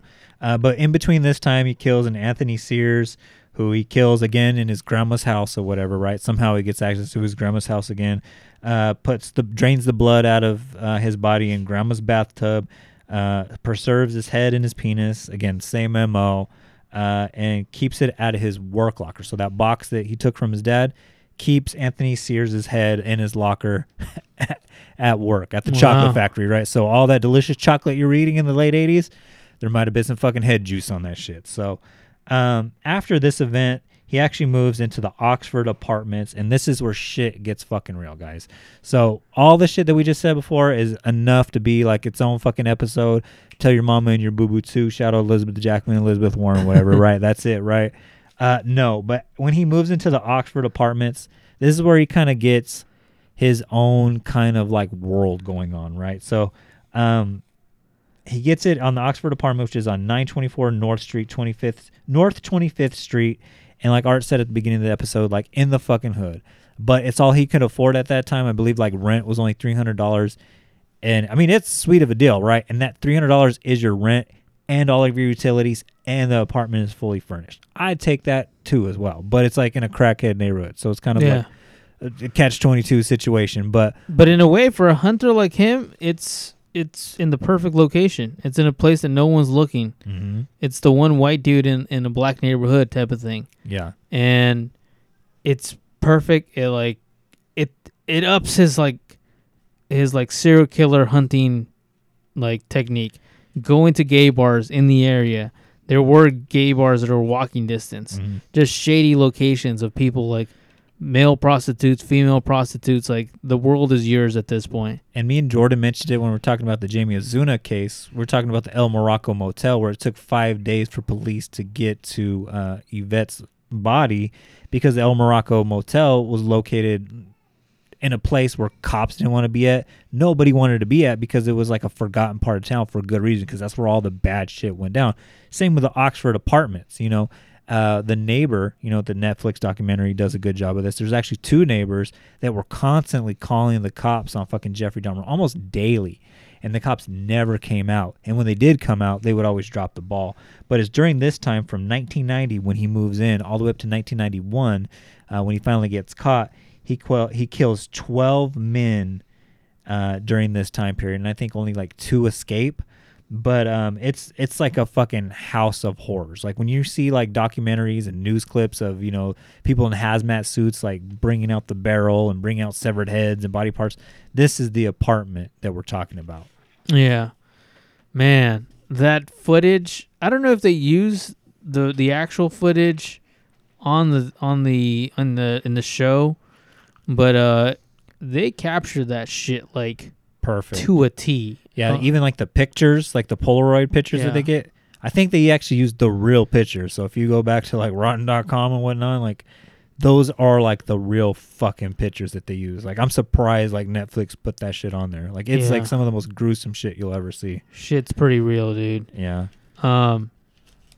Yeah, I mean at this point it's the house of horrors that everybody knows, the satanic altar, his obsession with his yellow contact lenses. Oh yeah, that was something I didn't fucking know either. Like I guess it's around this same time too, like he became obsessed with like two movies. I guess it was like Return of the Jedi and The Exorcist 3. Yeah, which I didn't even know existed. Yeah. I didn't even know there was an Exorcist 3. I didn't know there was an Exorcist but 2. apparently that's the I knew there was an Exorcist 2 because it's like deemed one of like the worst movies ever, like one of the worst sequels ever. But I didn't know there was an Exorcist 3 where they doubled down on that shit. Yeah. But apparently that's the movie that in the show where he's like, we're just going to watch this movie and then you'll go. Mm-hmm. Apparently that's the movie that they're watching in there. I had no idea what the fuck they were watching but apparently that's the Exorcist 3 that he's watching in there. It's like super random, but yeah, like everything about this, like the blood stains, the smells, like well, the yellow contacts is because he was obsessed with like Emperor Palpatine, yeah. And then I guess like the protagonist, like in The Exorcist 3, who had like yellow eyes, so he'd be walking around fucking Milwaukee with fucking like yellow contacts on and shit. Yeah, apparently, you know, that was his costume, that was his mask, the thing that made him feel like a hunter. Kind of reminded me of that movie Belly with like DMX and Nas, like where they had like those like glow in the dark contact lenses and shit. Man, that's an underrated movie. That's like the opening scene where they're like walking through the like glow in the dark strip club or whatever. Yeah. And their eyes are glowing. I don't know if they had contacts on or the human eye just makes that color when, I don't know. I didn't look into that. Yeah. That is a good movie. I'll probably put that on tonight or whatever, right? But anyways, it's the same MO for all 12 of these men or whatever. He goes to the gay bar or, you know, at one point he goes to like the Chicago Mall and whatnot. And he meets like these individuals. Sometimes they're gay, sometimes they're not gay. And he says like, hey, like I'm a photographer. I want to take pictures. I'll give you $50. I'll give you $100. Takes him back to his apartment, drugs their drink, strangles them, dismembers the bodies. And it's also around this time too, like where he gets like the Polaroid camera that we mentioned a couple times.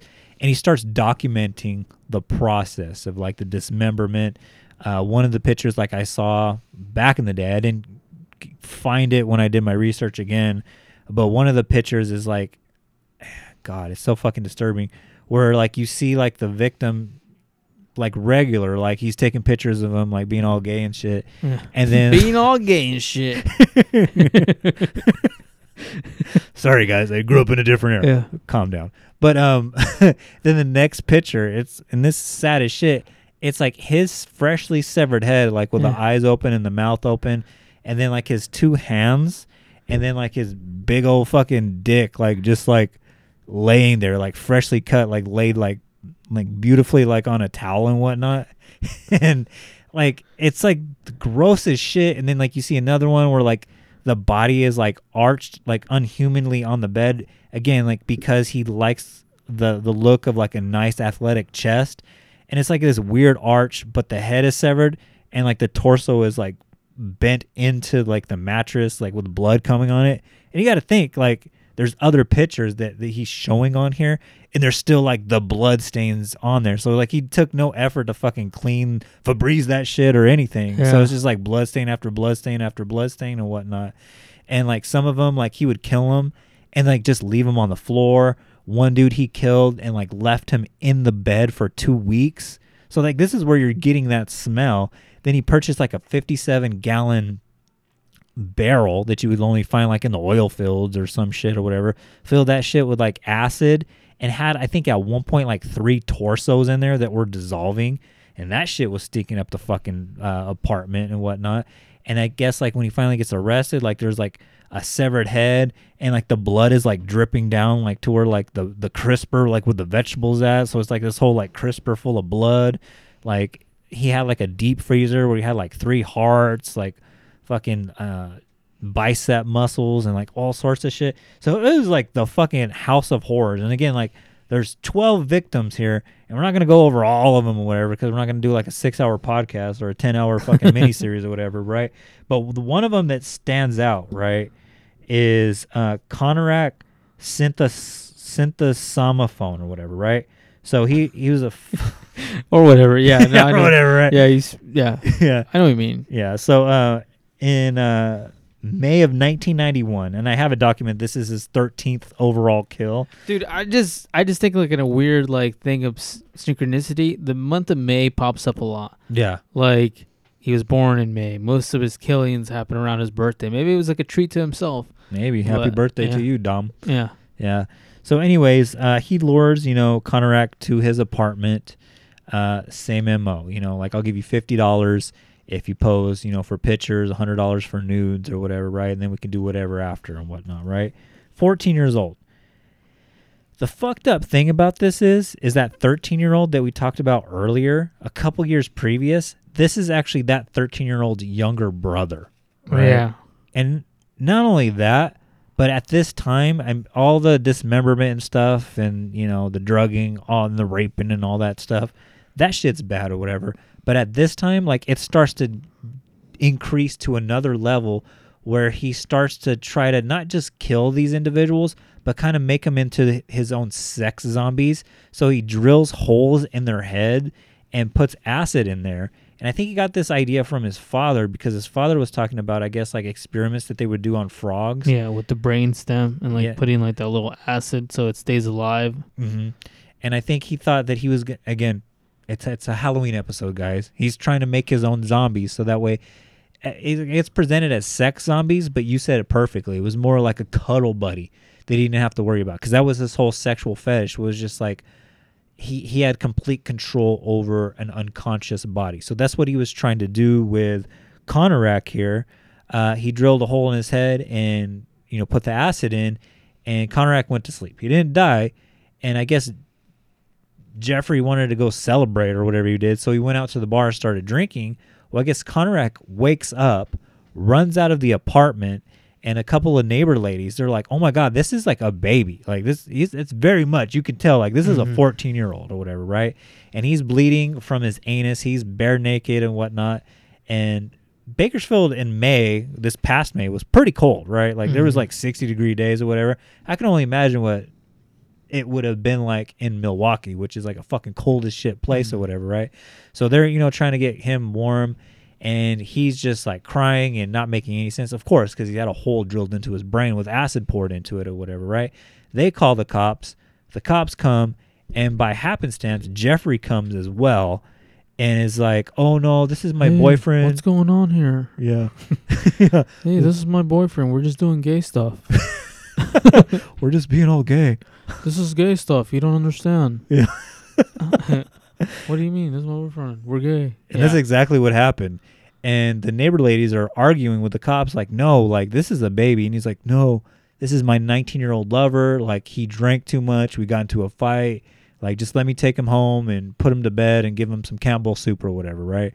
And the neighbor lady is like, no, like this is a child. You cannot let him go home with this guy. His apartment smells like fucking caca. Like you can't let this fucking happen. And he's bleeding from his butt. Like something's not right here. And the cops just let Konarak go back to his house, right? I guess the cops actually followed Jeffrey and Konarak to the apartment, and Jeffrey's like, yo, I got pictures of us together. And it's that evil genius where he knows that the cops are homophobic. So anything that he shows them, like they're going to be kind of standoffish, like, all right, he's inside the house now. He's not freezing to death. Cool. Like we don't want to see no gay shit or whatever, right? So he shows them like the naked photos of. You guys want to see pictures of us doing gay stuff? Yeah, literally. Yeah. And the acting in that scene to me was like, they probably nailed that to a T. Not because I was there or anything like that, But the fact that the police, and this is actual like recorded audio, that the police, after they leave the whole thing, they're just like, let's get the fuck out of here. We just ran into these two like gay dudes. Let's just get out of here. This is some gay stuff's happening. Yeah. Like My partner has to go before we can answer another call, an emergency call. My partner has to go fucking delouse himself, go shower himself because he just had to deal with two gay dudes and whatnot, right? Yeah. And that's like actual recorded stuff that was said on there. I thought, man, like, can you imagine like that happening in today? And those are the same dudes who were like honored as like policeman of the year, like down the line. Like, yeah, they got suspended due to that being a PR issue, right? Because it later comes out that happened and whatnot. They I guess temporarily lose their job. Somehow they get their job back. They win policeman of the year and get back paid hundreds of thousands of dollars for the time that they were off. So it's just like it's so much fucked upness all over the place. And not only that, dude, but like once they were in the apartment, like looking at all the gay stuff, like they actually peek into the bedroom where like the body of Tony Hughes, that deaf guy that the show shows and whatnot, he was actually laying on the floor beside the bed. But because the cops were just like kind of like doing a half-assed job of like investigating, like they just like kind of poked their head in and it poked it right back out. But if they actually would have walked in there, they would have saw a fucking dude that had been dead for 3 days laying on the floor. Yeah. And so they return him back to Jeffrey Dahmer and get the hell out of there. And what does Jeffrey do, Art? Jeffrey just fucking kills him as soon as they leave. And goes to town on him. Basically does his whole MO of like tearing him apart, saving pieces of himself. I believe this is the one where he keeps his head in the refrigerator. This is just the trophy of, you know, one of his younger victims. He was what, 14? You 14 said? years old. 14 years old. Pretty brutal stuff at this point. But Jeffrey is not done. No. You know, oh, sorry. It sounded like you were. But, oh, go ahead. No, I mean, I don't have. What's the next victim? I don't have. I mean, there's so many after that. There's like Oliver Lacey. There's Joseph Bancroft, Matt Turner, Jeremiah Weinberger. Like it just keeps going on. And it's. I'm not gonna get into all the details of it because it's literally the same story. Meets a dude, drugs him, offers him $50 to take pictures, cuts up the body, jacks off on it, you know, puts the body in acid, eats it. I mean, it's just the same thing over and over and over and over again. Now he's making sex zombies and shit or whatever, right? But then it all kind of comes crumbling down in July of 1991 when he goes to a bar and he meets 3 individuals. Now the show kind of starts off with this story, but I actually watched like the deposition of him. But he meets a Tracy Edwards who was like in a group of 3 men. Mm-hmm. Now in the show they portrayed Tracy as one of the gay dudes that was hanging out there and whatnot, and he actually came home with Jeffrey, and the friends kind of got lost because Jeffrey gave them a wrong address, so he was going to single out Tracy and, you know, do gay shit. But his testimony, they asked him like, are you a homosexual? And he was like, no, like he just offered me $100 to take pictures. And I was just kind of mulling over it. We were sitting, he was kind of like, you know what, you don't have to if you don't want to, like just come and watch like The Exorcist with me. Like I'm just really lonely and just want some companionship. So he's like kind of like between a rock and a hard place, like, yeah, I'll go do it. It's a Tuesday night or whatever, like I don't got nothing to do. And then it's like, shit, if he gives me $100 is $100, man. Like I need the money or whatever. Like he even says like in his deposition, like I was between jobs, like I needed this to pay like some bills and shit or whatever, right? And then like to kind of abbreviate a long story short, Jeffrey starts to do his whole MO, like where he's gonna fucking, you know, drug him. He doesn't drink the drink and whatnot. Jeffrey gets pissed off. He holds a knife to him. He puts I thought this was creepy as shit. He says, can I listen to your heart? And this guy is like already getting creepy vibes from Jeffrey. And he's like, yeah, I guess. And he's like listening to his heart. And he goes, good, because I'm going to eat it later. And I was like, holy shit. Like just to hear like the real Tracy Edwards tell that, I was like, dude, that is fucking terrifying. Yeah. So he's like trying to like calm the beast down. Like, hey, I'm your friend. You don't have to do this. Jeffrey slaps like some handcuffs on him. And he's like trying to figure out a way to get the hell out of there. And he's like, hey, you want sexy pictures? And he starts, you know, dancing all seductively or whatever. And he's like, let me go get my camera. And I think like it's about this time where like he like punches Jeffrey, knocks him to the floor, and like runs out the apartment, runs down 25th Street and like flags down a fucking police car. And I guess at first the police thought like he was just some crazy dude or somebody that actually escaped police, because they're like, oh shit, are those handcuffs police issued? And so they try to get the handcuffs off of him with their own key, and they find it doesn't work. So they kind of believe his story about this crazy dude that's trying to murder him, go back to the apartment. And, you know, Jeffrey being Jeffrey was like, oh no, like, you know, the same thing he tells, like, you know, we're just doing gay stuff. Yeah. And he's like, no, dude, I am not gay. Like, I don't know what he thought was going to go down, but, and he tells him the whole story about the pictures and watching Exorcist 3, and then he, you know, is going to eat his heart and shit. This is when the cops, they go in. And these cops should have gotten Officer of the Year, because they go in, they don't listen to Jeffrey's bullshit. They don't let him finesse him with the gay stuff talk and whatnot. They start looking around, and Jeffrey's like, well, I'll go get the key. And they're like, no, you stay here. We'll get the key. Where's the key at? And they're like, oh, it's in the top drawer. And so they go to the top drawer, and this is when the police, they open it up, and the police officer sees 75 Polaroids of all the fucking madness that we just talked about. You know, the dudes with their head chopped off, big old dicks like on fucking towels, fucking decomposing bodies in the bathtub, and they immediately arrest him. And Jeffrey, I think like at the end of it, he was just like, he says something about like, I should die now for all the things that I've done, all the evil that I've caused.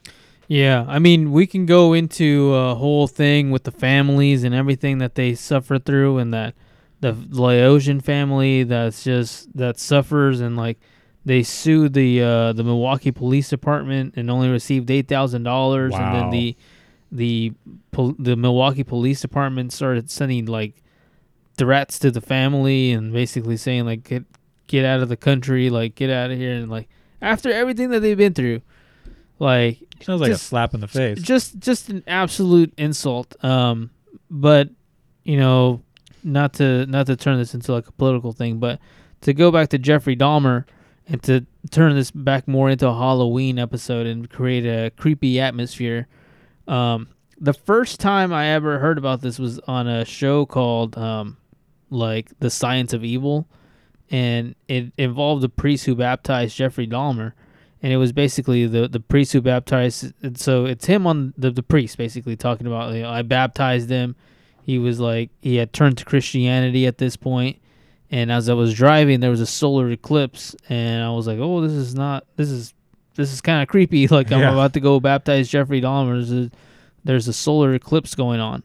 But apparently Jeffrey Dahmer had turned to Christianity once he saw that John Wayne Gacy had like this like weird complex where he basically felt like godlike at all times. And he was like, I'm kind of like Jesus' equivalent kind of thing, and like I'm at peace with God because me and God are like one and the same. And Jeffrey Dahmer was like, that's kind of cool that you're like so calm. I want to become a Christian. Like I want to become one with God. That to me, I think, in my opinion, Jeffrey Dahmer was just basically joining, like becoming a Christian because he wanted to accomplish what John Wayne Gacy. I think that what the peace of mind that John Wayne Gacy had with his murders, like John Wayne Gacy showed no remorse. He was like, I'm cool with this. Like I am God. Like I am like this is where I'm at. And I think Jeffrey Dahmer had kind of like I don't know, I want to say jealousy, but he was like, man, that guy seems to sleep so well at night. Yeah. I want to have that. Like I want to do that. And if I'm just at peace with God, maybe I will have that. And so it was weird like seeing that, because he got like super like born again and whatnot, because like he admits it like immediately. Like he waives his right to a lawyer, and he even asked them, he's like, so how soon until I get like the electric chair? And I guess Wisconsin that doesn't have the death penalty, so it's just life in prison. Again, he gets convicted 16 counts of life in prison with a couple extra years added onto it, which I guess they put that in there in case like resurrection becomes a thing or whatever. Just to be like, hey dude, you gotta serve 2 more years on your fucking sentence or whatever after you got resurrected 16 times or whatever. But yeah, there's like 60-hour confession. Like this is why we know all the stuff that we know, because he sat there with detectives for 60 hours admitting to everything, goes to jail, gets saved, and he pretty much tells everyone like, yeah, I'm pretty sure like I'm not gonna live the rest of my life. Like I'm gonna die early in prison because, and it happens like a couple of times. Like one time, like he's in the church, the chapel or whatever at the prison, and someone like slashes his face with like a razor blade that's on a toothpaste. Fortunately, he survives because it's just, you know, a cosmetic wound. It's just a flesh wound or whatever. Mm-hmm. And then, but I guess later on, after they release him from solitary confinement, he gets put into a work detail where like him and 2 other inmates are responsible for cleaning, I guess, like the showers. And I guess the correctional officers were supposed to monitor him at all times, but I guess they walked away purposely.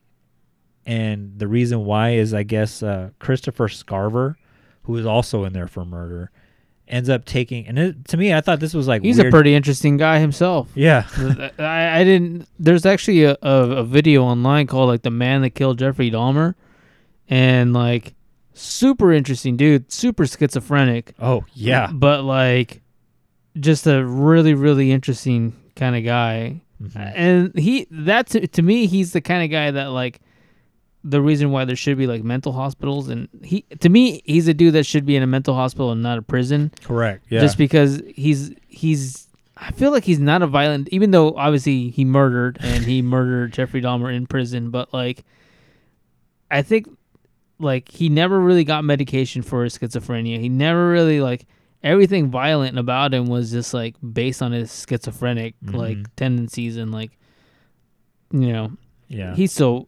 Actually, he would probably still be in prison in today's standards. yeah, not 2022 times. Maybe my child's elderly years or whatever. But I guess like on November 28th, 1994, Christopher Scarver, along with Jesse Anderson and Jeffrey Dahmer, they were supposed to be cleaning the showers. The cops walk away, and in a poetic way, it's weird that Jeffrey would die this way. Christopher Scarver gets a 20-inch dumbbell bar and bashes Jeffrey Dahmer's head in with it from behind, just like he did with his first, like Jeffrey did to his first victim, right? And then also kills, Jesse Anderson as well. Quietly goes back to his cell and told him that God did it because of what he did to black people and children. Yeah, no, and he did do all that research, so I don't know if it was poetic or he knew exactly what he was doing.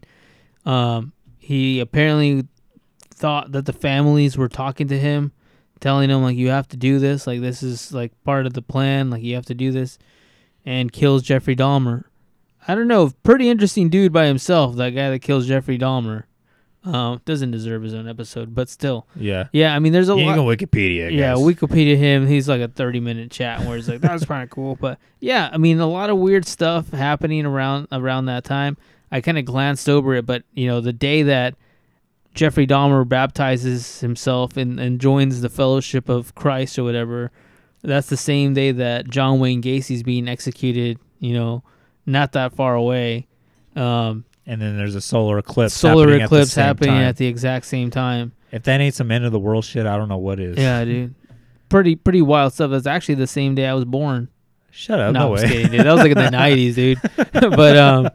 But yeah, no, it's pretty wild shit when that happened. A lot of like, those two serial killers, and like, it's kind of like, in a weird way, like those two guys were kind of like the death of like that 70s wave of serial killers and all that stuff, because you fast forward to the 90s, it's a little more cultish. Yeah, the 90s were all about the cults, and then like everything in the 2000s has been more like terrorism and school shooters and school shooters, mass shootings, and that whole thing has taken over. But it's super disgusting. Like, this is what a way to kick off the Oktoberfest Halloween stuff. Like I told you last week when we were coming up with topics, I don't think there's anything scarier than Jeffrey Dahmer, man. Yeah. Can you imagine like some hot ass like Jessica Rabbit looking girl like luring you to her place like, hey baby, I'm gonna give you $50 to take naked pictures with her. I'm like, dude, yeah, where do you want my dick at? Like, it's like, and then like fucking getting drugged and dismembered and your bones crushed and thrown over the bluffs. Like, dude, like that's such a fucking fucked up way to go. And he did it to 17 people that we know of. Yeah. Well, he admitted to a bunch of them. He was not shy about like trying to remember all the murders and like rapes that he did. Like he he was trying to like find peace of mind, I think, at the end. Mm-hmm. I think he knew like something's wrong with me. Like I'm sick and I don't know how to find peace of mind. Well, even in his last statement to the court, he's like, I asked for no sympathy. You know, if I can lay my life on the line down to bring those other people back for the families, I would, kind of thing. And maybe it's just all him, like, you know, playing, you know, games or whatever, or trying to save face or whatever. Maybe he did mean it. Maybe he did or whatever. But like you mentioned with John Wayne Gacy, like he was very much like, yeah, I am that motherfucker or whatever, right? Yeah, oh yeah. I don't think he ever like felt any remorse. But Jeffrey Dahmer was just like, I don't know why I am the way I am. This is just the way I am. I don't like it or whatever. But if you guys would have caught me 6 months later, like all these body parts I was collecting, like I was making like this altar to myself, where I was going to have this skull here, this skeleton right here, and like the flesh right here, and like these penises right here.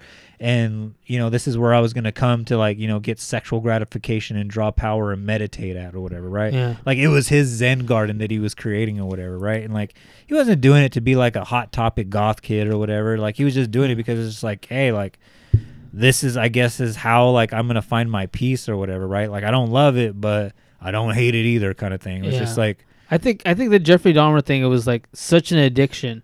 Like I think when people have addictions, they know that what they're doing is wrong, but they just can't stop it. Correct. Like at that point, it's spiraled out of control. You have no control anymore. You're going into it like head on, and you can see it destroying the things around you and pushing your grandma who. For the most part, he had emotions. They weren't like the sharpest emotions, but there were some emotions still there. Mm-hmm. You know, attachments to his dad, attachments to his grandma, but you know, he just saw it all spiraling out of control and couldn't do anything about it. And I do think, and this is my personal opinion, he saw what John Wayne Gacy, like the confidence and like was like, wow, he has so much peace in him. I want to achieve that. And like, I don't want to say he just joined Christianity for like the shits and giggles, but I think he kind of just did it to like, I want some peace. I want this. I want to get this over with. Yeah.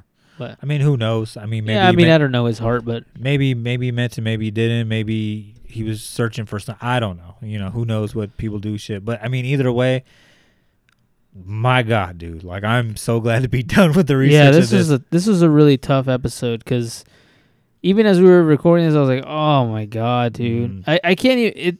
I can't even. I don't think I'm gonna finish the show just because it's like so fucking brutal. Yeah, it becomes like a homework assignment sometimes where it's just like, oh my God, dude, they should have released it like one episode a week or something like that. That is the one thing about Netflix I wish they would change. I wish it was like HBO where it's just like week by week or whatever. Like you need to cleanse the palate. Oh, you know? yeah. It makes you enjoy it. Like every episode means something. I can only see Daemon Targaryen try to bone his niece so many times, you know. Oh, I just spoiled it, dude. I'm like 5 episodes behind on that thing. Oh, you're fine, dude. Anyways, Art, I doubt you do, but you got anything else you want to throw? No, I'll tell you Mommy Boo with two. Elizabeth Jackman, Elizabeth Warren. That's it. Yeah, so with all of that said, guys, if you have anything else you want to talk to us about, you know, with Jeffrey Dahmer or serial killers in general, guys, get us on the social medias at Art and Jacob Do America. Except for Twitter, we are at Art and Jacob Do A1. God damn it, I don't want to say it this time, dude, because it just sounds like fucking... That's the way a steak sauce should be cooked, or whatever you say. That's how the way a baby back ribs from a real baby should be cooked. No, I don't want to do it this way, man. Yes, sorry, dude. I don't know if Jeffrey Dahmer used A1 or not, but sometimes, just sometimes, that's how a steak. You know done. what? I don't know why it took me this long in the episode to realize, but somebody told me that there was an Art and Jacob Do America Mandela effect, where like Jacob used to have a man bun, and I'm like, that never happened. That had never happened. And people will swear to God that Jacob used to have a man bun. I don't think my hair's ever been long enough. Yeah, I was like, I'm pretty sure that never happened. Yeah, I've had that longest my hair has ever been is like when I was like a wannabe cholo and I used to slick my hair back. But even then, it was only like, dude, my hair can only be like 4 finger lengths like thick, dude. Like you had a rat tail. No, but I wanted one back in 1990. Back when Jeffrey Dahmer was still kicking, I did want that. That was cool, like in 1990. But anyways, guys, if you want to help support this podcast, guys, in any other way, guys, I highly recommend heading on over to patreon.com/ArtandJacobDoAmerica, where every single week we put together a bonus episode for your listening pleasure. And 9 times out of 10, those episodes are better than the actual episode that you're hearing today for free. as good as this episode was, dude, I think the Patreon was even that much better, where we actually talk even more about Jeffrey Dahmer over there. Yeah, So, we chit-chat about him.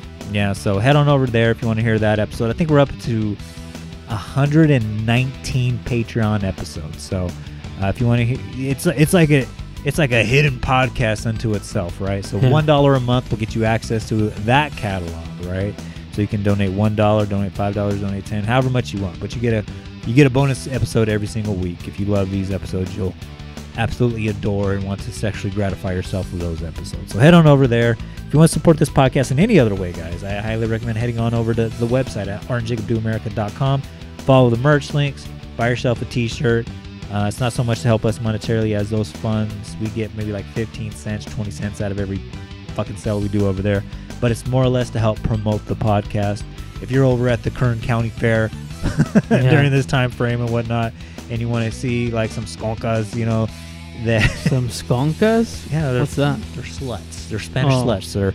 And you want to tell them about a good podcast.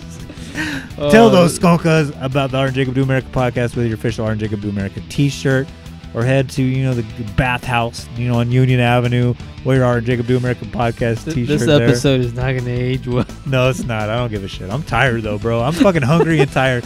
That fucking Big Carl from Carl Jr. is not doing his job, dude. Anyways, go there if you want to hear some other great podcasts, guys. I highly recommend heading on over to podbelly.com. Check out our boys over at the Selfie King podcast, as well as Hillbilly Horror Stories and Robots Rise. I'm sure they fucking cover this topic too, but just with British voices and shit. So with that said, guys, Art, anything else, my guy? That's it. Take my boot with you. Yeah, I love those skonkas, baby. So good night. Skonkas.com. Skonkas.com. So goodbye and good night. I didn't ever want freedom. Frankly, I wanted death for myself.